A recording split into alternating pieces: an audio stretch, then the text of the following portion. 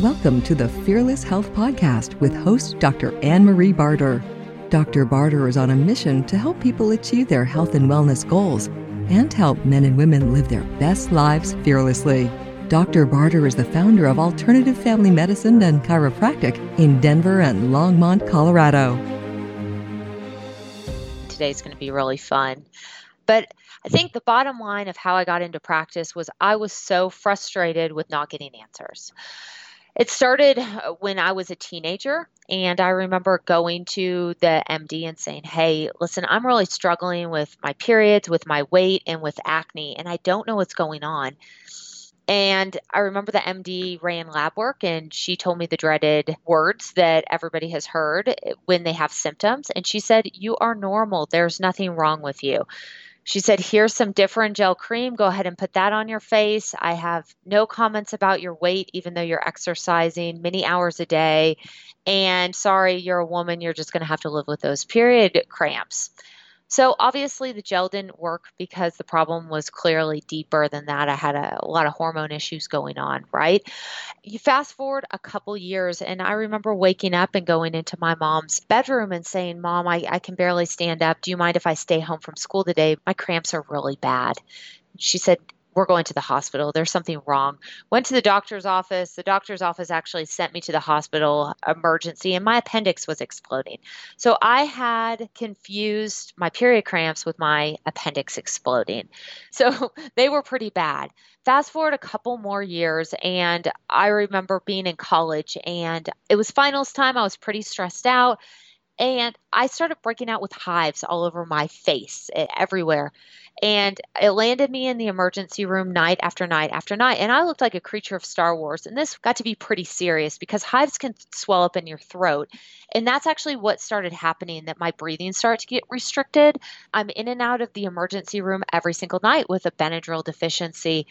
And I just felt like I was so tired of being told I was healthy.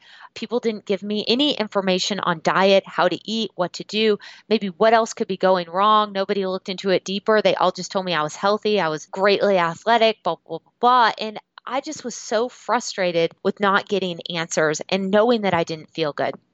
So that ultimately catapulted me into what I do today. So I find myself to be investigative almost in my treatment approach. So I practice functional medicine because somebody that practiced similarly to me changed my life. They taught me about diet. They taught me about how to eat. They taught me about what I should eat and what I shouldn't be eating.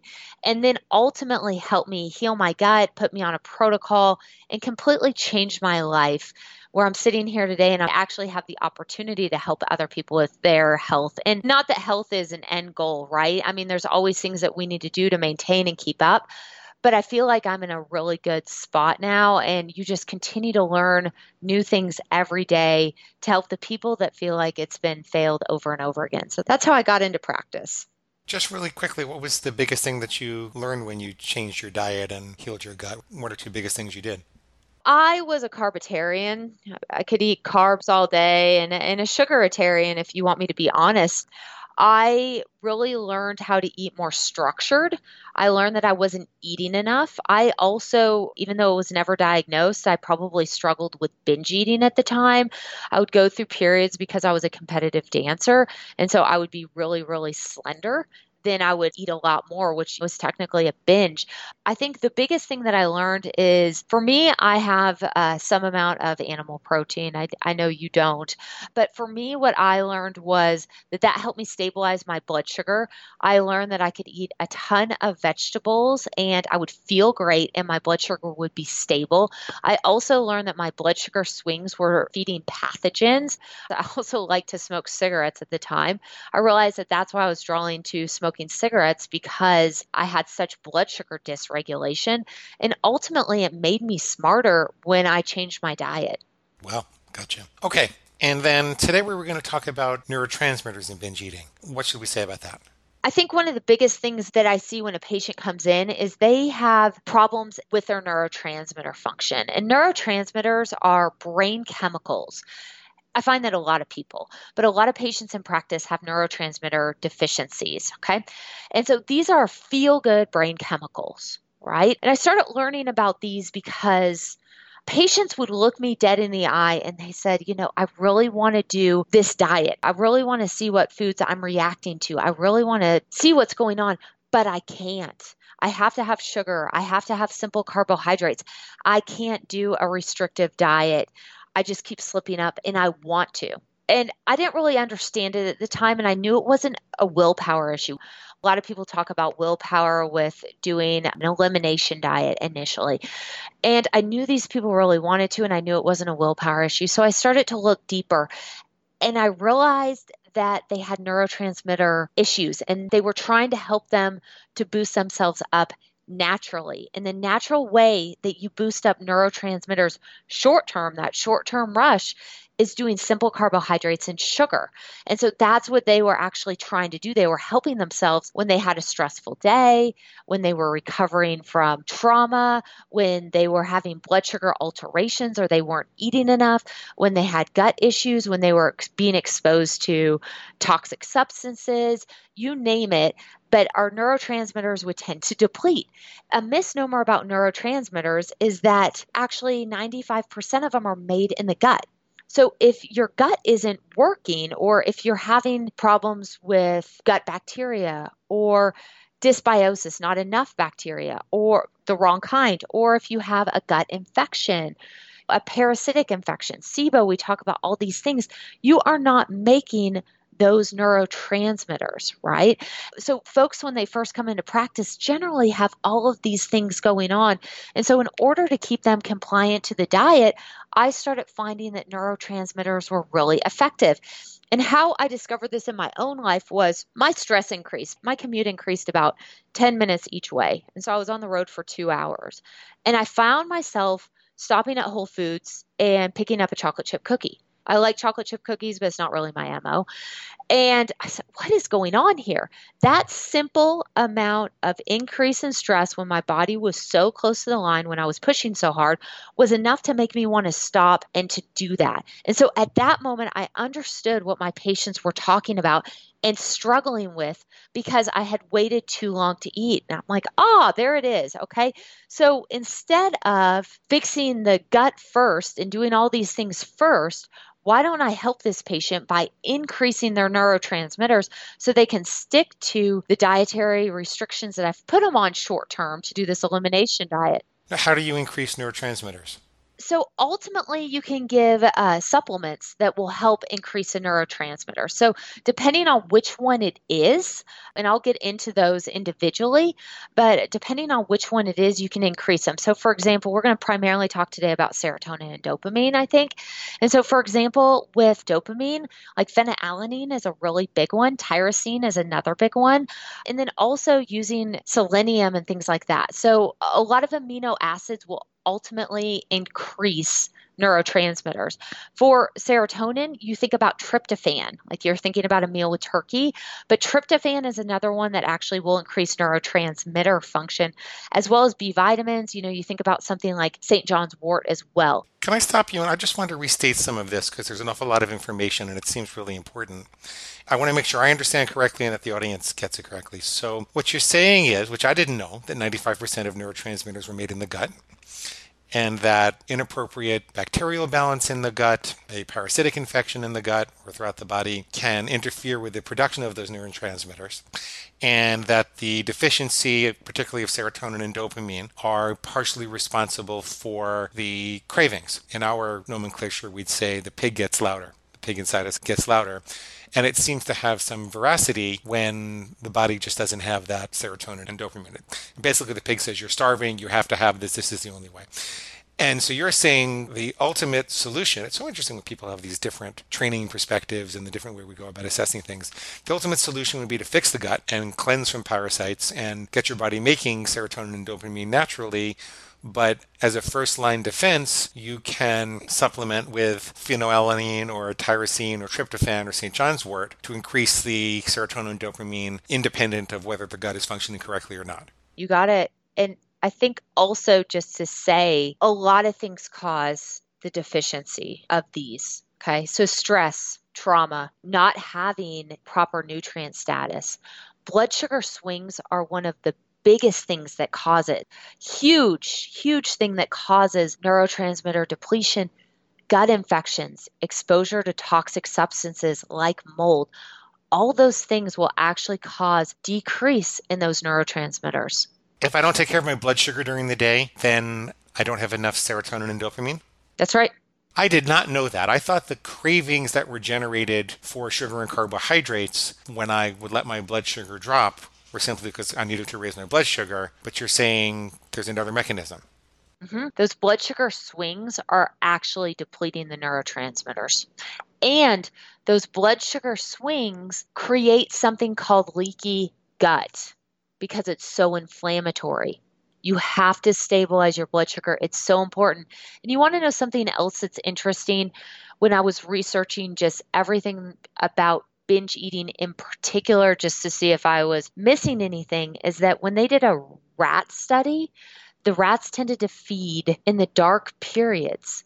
So they would eat more at night and more in the dark periods, which to me is very interesting because serotonin is made via sunlight as well, or via light cycles. And so these rats would feed more at night. You would see more of a binge.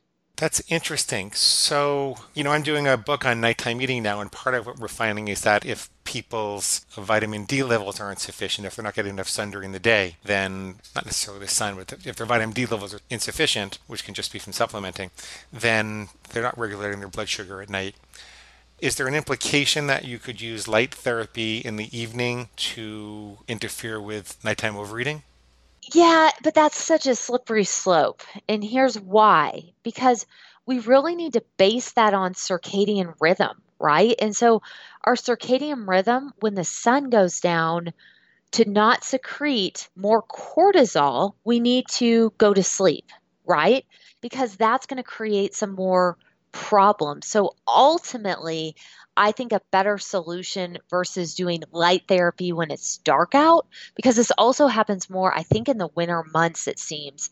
Dark period also meaning winter months, so the feeding would increase. I think a better option would maybe be to heal some of these underlying issues that are causing these things, because then you're going to disrupt your cortisol.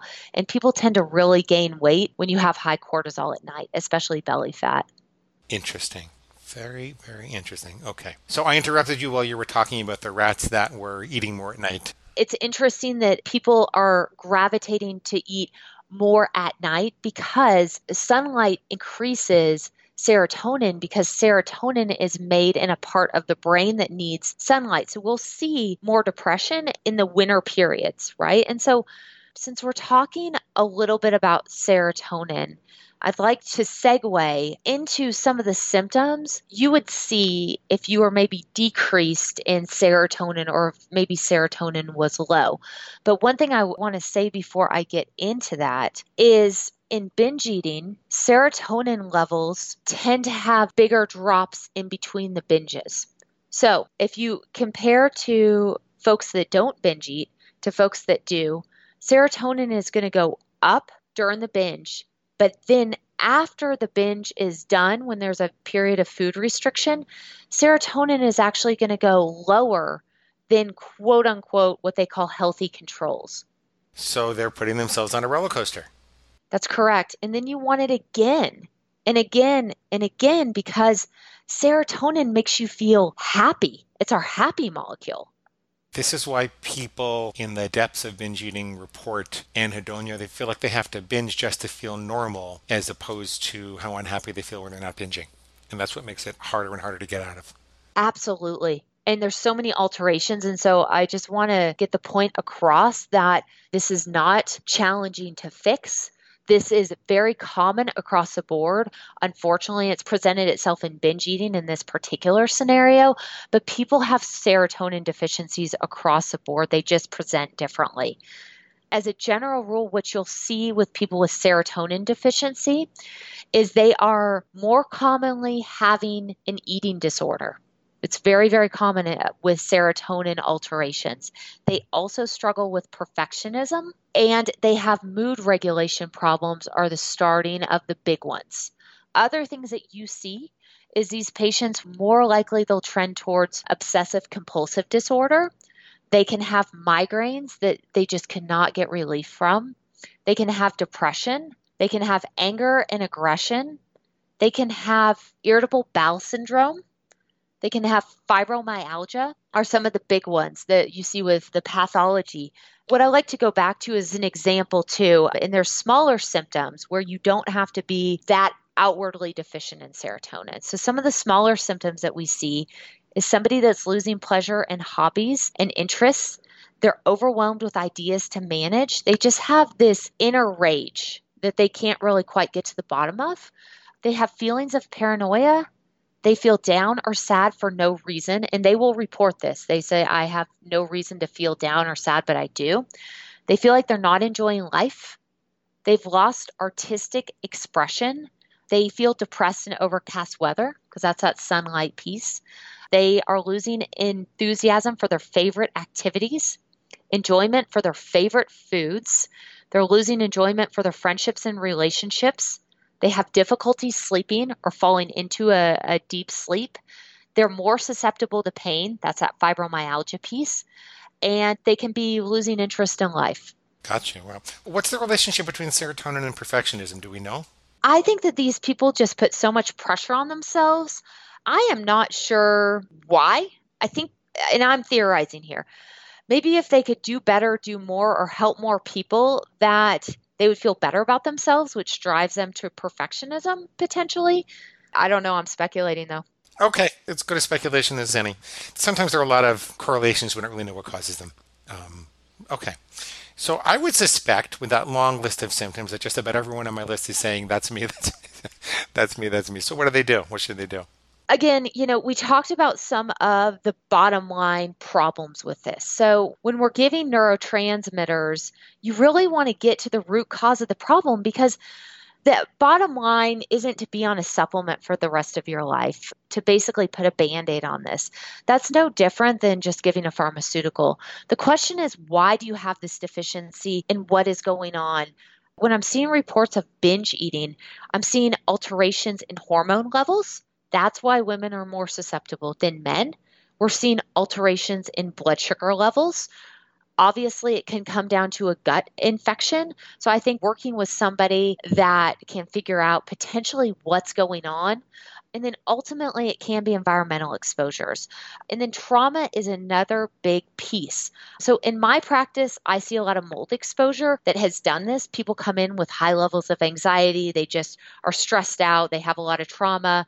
I see that as well as the rest of it. Gut infections are caught more commonly, and then blood sugar dysregulation is really important. So again, I think realizing that when quote unquote your pig cries, right, that is the deprivation because your serotonin is dropping.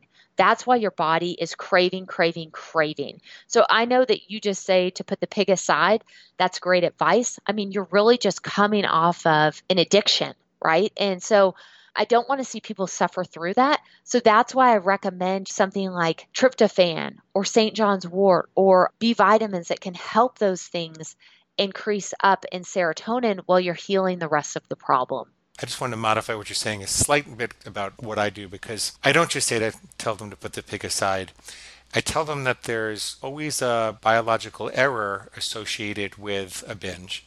The fact that we're going for pizza, we can't resist pizza. Well, we didn't have pizza in the savannah, so there's got to be some authentic biological craving that you have. And if you're not taking care of that authentic craving, you can't expect to hold up your rules forever. And I kid around with people and I say, look, you can't make a rule that says I will never pee again, because your bladder's going to force you and tell you otherwise fairly shortly. And so this interview that we're doing is fantastic, and what you're saying makes so much sense, because we're just going one level deeper to say, well, where is the authentic need and how do we take care of it? Right. I don't want to oversimplify either. I mean, I think a part of this is really realizing that some of this is your biochemistry, and there has to be some amount of, okay, why am I craving this? And working with somebody that's going to help you do that or figure out kind of what's going on with this binge, the emotional component. is so important, and the support that you're giving in Never Binge Again is incredibly important. This is not like, hey, let's just have you take some things to increase serotonin and we're all going to sing Kumbaya. There's an emotional component to this problem, like you've spoken about in the past. If it's chocolate, I think that you said that it's loneliness, right? Yeah. That's important. It's true. I believe that is important. I also believe that it's secondary to disempowering the voice of justification. I think of the emotions like the fire in a fireplace. The emotions can cause damage if the fireplace isn't well contained. And that voice of justification, it pokes holes in the fireplace and allows things to get out. So a lot of the work that we do is first to fix the fireplace. It doesn't matter if you have a raging fire, it can become the center of hearth and home if the fireplace is fine. So we work on recognizing and disempowering, we call it the PIG, the voice of justification. And then afterwards, for the people that want to, you can work on the emotions that are causing the raging fire in the first place. What about dopamine? Is there a different story for dopamine? I think a common question I get asked at this point, because serotonin equals SSRI, right? And so I get asked, why don't I just go on an SSRI? I'm not sure that everybody knows what that is. It's a selective serotonin reuptake inhibitor or an antidepressant. Right. So I think that one of the things, sorry, and sometimes I do lingo, so thanks for stopping me. What I have seen in practice is that you really don't want to be on something that blunts your joy as well as your lows. I mean, if you need to do that for a short period of time, I think everybody finds their way differently. But ultimately, what I've seen in practice is that serotonin or antidepressants specifically, can make people gain weight, which is the opposite, I think, of what we want to do here. And so over time, people struggle being on an antidepressant. So just a side note from that. Everybody's looking for a wake up skinny pill. Nobody wants to take a get fat pill. Yeah. So I have seen a lot of patients be on those and start to gain weight, or they've decided that they're done with them for whatever reason, and then they also gain weight. So I have not seen wonderful results all the time with those. Just so everybody knows, don't come off them yourself. Talk to your doctor about how to do that. Please. Amen. Thank you for saying that. Just to follow up with that question, dopamine is your pleasure-seeking hormone. It's your reward-seeking hormone. The same thing is going on with dopamine in a binge that's going on with serotonin in a binge. Again, it elevates during the binge, and then it depletes lower than quote-unquote healthy controls. Right? So again, it makes you want it more and more and crave it more and more. So it's that feedback and reward system. Dopamine is really important. So symptoms of low dopamine would be feeling worthless, would be also feeling like you're losing your temper for minor reasons. There's going to be some overlap with serotonin, by the way. Inability to self-motivate or inability to finish tasks. And then feelings of hopelessness and self-destructive thoughts are big ones, and needing to consume caffeine to stay alert are big ones with dopamine depletion. When dopamine gets low, this allows us to partake in what we would call maybe risky behavior. So for example, the motivation to do drugs would be another reason that someone would be showing signs of low dopamine, which ultimately, again, also deplete these patients lower than they started with before, similar to binge eating. And so this creates more binging because dopamine is incredibly addictive, right? Right. Hell yeah, sister. If this was a problem. But something else that I learned that was really important about dopamine and that I've seen in practice is that also fluctuating mood is huge. Also, people that sweat in the middle of the night, especially males, is related to low dopamine, and also dopamine, low testosterone is also related to low dopamine. So all those things are actually quite important. I find a lot of people are deficient in dopamine. I've given this quite a bit in my practice. In fact, the supplement ended up getting back ordered because they couldn't get an ingredient. The only time I've ever seen patients be furious with me was when I ran out of dopamine. Furious. For serotonin, you supplement with the precursors like phenylalanine, tyrosine. Phenylalanine is dopamine.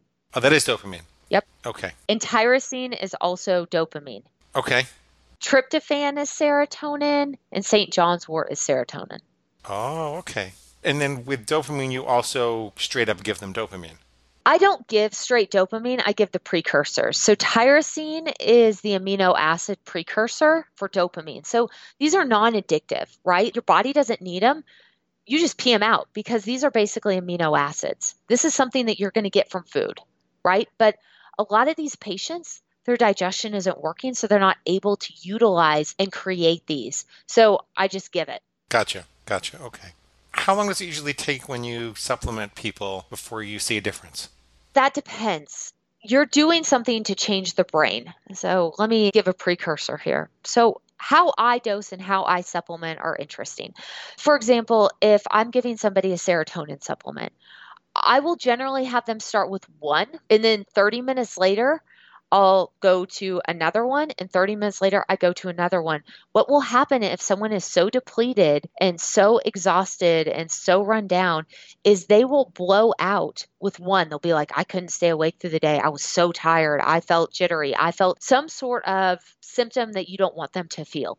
So I will start them on a very low dosage and slowly grade them up because I don't want to blow out their brain really because they're not used to having that stimuli. So I'll slowly start to increase. Just as an aside, I think that would be a really good marketing slogan for you. Uh-huh. The doc who doesn't blow out your brain. Right? I know it. So I couldn't resist. I'm sorry. I love it. So generally people see a change within a week. People will report, I'm not as hungry. I feel feelings of being satisfied, right? And feeling satisfied with your meal is a problem that binge eaters have because they don't feel satisfied, right? So again, that's neurotransmitters. That's serotonin. So you're not feeling satisfied. So it makes you want to not stop eating because those neurotransmitters are increasing throughout the meal, right? As you binge more, as you eat larger meals, you're getting a neurotransmitter release. I'm basically doing the same thing by grading up neurotransmitters. So ultimately, you don't have to do that. So let's say someone gets up to 3 neurotransmitters, they feel great. I have them do that for a couple weeks, and then I slowly start to back them down to see if they have noticed any changes. Do you feel bad when we do 2 versus 3? No. Wow. Okay. And then we could do 1. There's also tests that we can check to see where their neurotransmitter levels are. I found that doing forms and also grading their symptoms, and they're going to tell you if they don't feel good. They're going to tell you if these symptoms aren't better. They're going to tell you if they're binge eating, right? So if you can ask them specifically about that, they have a pretty good recount of it, and they start to slowly lose weight, and then you're able to do other things to heal the patient. Are there any natural things that people can do, different foods that they can eat or behaviors they can engage in to normalize their serotonin and dopamine levels? That's a great question. I find that when patients come to me, they're pretty sick. Things that can heal up the gut, a lot of times bone broths have really helped. That's not going to help if there's a low-grade infection. Eating more consistently and not waiting till the end of the day to eat is something that's helpful. Balancing the blood sugar is pretty critical. I think healing the trauma that you're experiencing is pretty critical. We've seen huge decreases in that. Also will help heal up the neurotransmitters as well. So I think those are the big ones. Okay. This is really fascinating. This is really, really fascinating. And I think you're getting deeper towards the physiological cause of binge eating than anybody that I've talked to so far. So I'm really glad that you came on. What else should I have asked you about how you work with serotonin and dopamine and what people need to know in order to get on the right path? Or should they just call you? What else should I have asked you that I didn't? If you really feel like you're struggling with this, you and I have both been there to some varying degrees. And I wish that I would have known about this back when. I wish that somebody could have helped me or someone could have given me a neurotransmitter because it helps me personally crave things like chocolate less. It helps me think about how I'm eating and being more intent on that maybe there's not a problem with me. I just have imbalanced neurotransmitters based on what I've been through and what I've been exposed to. And so I think that that's important. Some other things that I think are important that you didn't ask is ACH is one last one that's called acetylcholine. And acetylcholine, I don't want to get into it too much, but it's related to memory. But we have found a big link in it in binge eating. In fact, it spikes at the end of a meal. And so it spikes when you finish eating. And so that also carries through. So another neurotransmitter that's important. And so are our opioid receptors. There are a lot of neurotransmitters actually involved in binge eating. And the brain chemicals are generally very different in people that are binge eating. It reminded me just going through of complete and total addiction with alcohol or drug related. So it's just basically, it's not your fault. And I want to just make that a big point. Acetylcholine spiking at the end of meals is part of the experience of satisfaction. Mm-hmm. Yep. And some people are deficient in that acetylcholine spike and therefore have trouble feeling satisfied at the end of meals. No, so acetylcholine raises throughout a binge. And at the end of the binge, it spikes when you finish eating. And so that's another feel-good thing with a binge because acetylcholine is deficient. Okay. And acetylcholine is very, very, very important in memory and cognition and things to stop brain deterioration. So it's a very important neurotransmitter chemical as well. And if I remember correctly, that's the thing that gets increased when you drink a cup of coffee, right? Yeah, but and so does dopamine. Dopamine's a big one that gets increased when you're utilizing caffeine. Do I got to ask you one more question or am I out of questions? No, go ahead. What about salt cravings? Salt cravings, I think of with adrenal gland fatigue. That's how I think of salt cravings. So I actually don't pull people off salt that are having crazy cravings for it because I think that they're trying to help their adrenal gland. So I try to heal the rest of their body and analyze their blood work to see what else is going on or what could we help on those. The one thing that I will say, since you told me, and this kind of will go into that, is a lot of folks come to me because they can't lose weight at all. I'm like the last ditch. Everybody's been everywhere else and they show up in my office. And one of the major things that I have seen that depletes dopamine, and why I kind of circle back to this, is dopamine is the upper end to regulate the adrenal gland. Okay. So you asked about salt cravings. So salt a lot of times is the adrenal gland being so tired and so fatigued. Dopamine regulates that on a brain level. Okay. So high level stuff, right? So ultimately what I have seen, one of the major dopamine depletions is mold. And also somebody that can't lose weight at all is mold exposure. You could have been exposed to mold 10 years ago and your body doesn't want to release it because it's a neurotoxin. It's carcinogenic. So folks that cannot lose weight have been exposed to mold. If they're out of that source, once you start to detox them from mold, it completely changes their life. Their brain fog goes away, their need to eat all the time goes away, etc. So ultimately, I feel like mold is a huge dysregulator. It needs to be ruled out. If you're like, yeah, I really have dopamine deficiency, or yeah, I really have neurotransmitter problems. I've been to all these docs, my gut's clean, all I do is eat right, on and on and on. It is the one thing that has to be addressed and ruled out first. That's my opinion. Dr. Ann, if people would like to get in touch with you, if they want more information, should they go to your website? Should they call you? How do they get in touch? So they can call us. We have 2 offices. One is in Longmont, one is in Denver, Colorado. Our phone number is 303-652-0900. We have a lot of information on our website. It's ALT, FAM, Med, MED, short for Alternative Family Medicine. And so if you have questions for us or want to come in, you can let us know, but you do not have to do this alone. Thank you so much for listening. If you enjoyed learning with us today, please give us a 5-star review, comment, like, and share our podcast with your friends and family. As always, if you'd like to learn more information about today's guest, please head over to fearlesshealthpodcast.com for links to their site and other educational resources.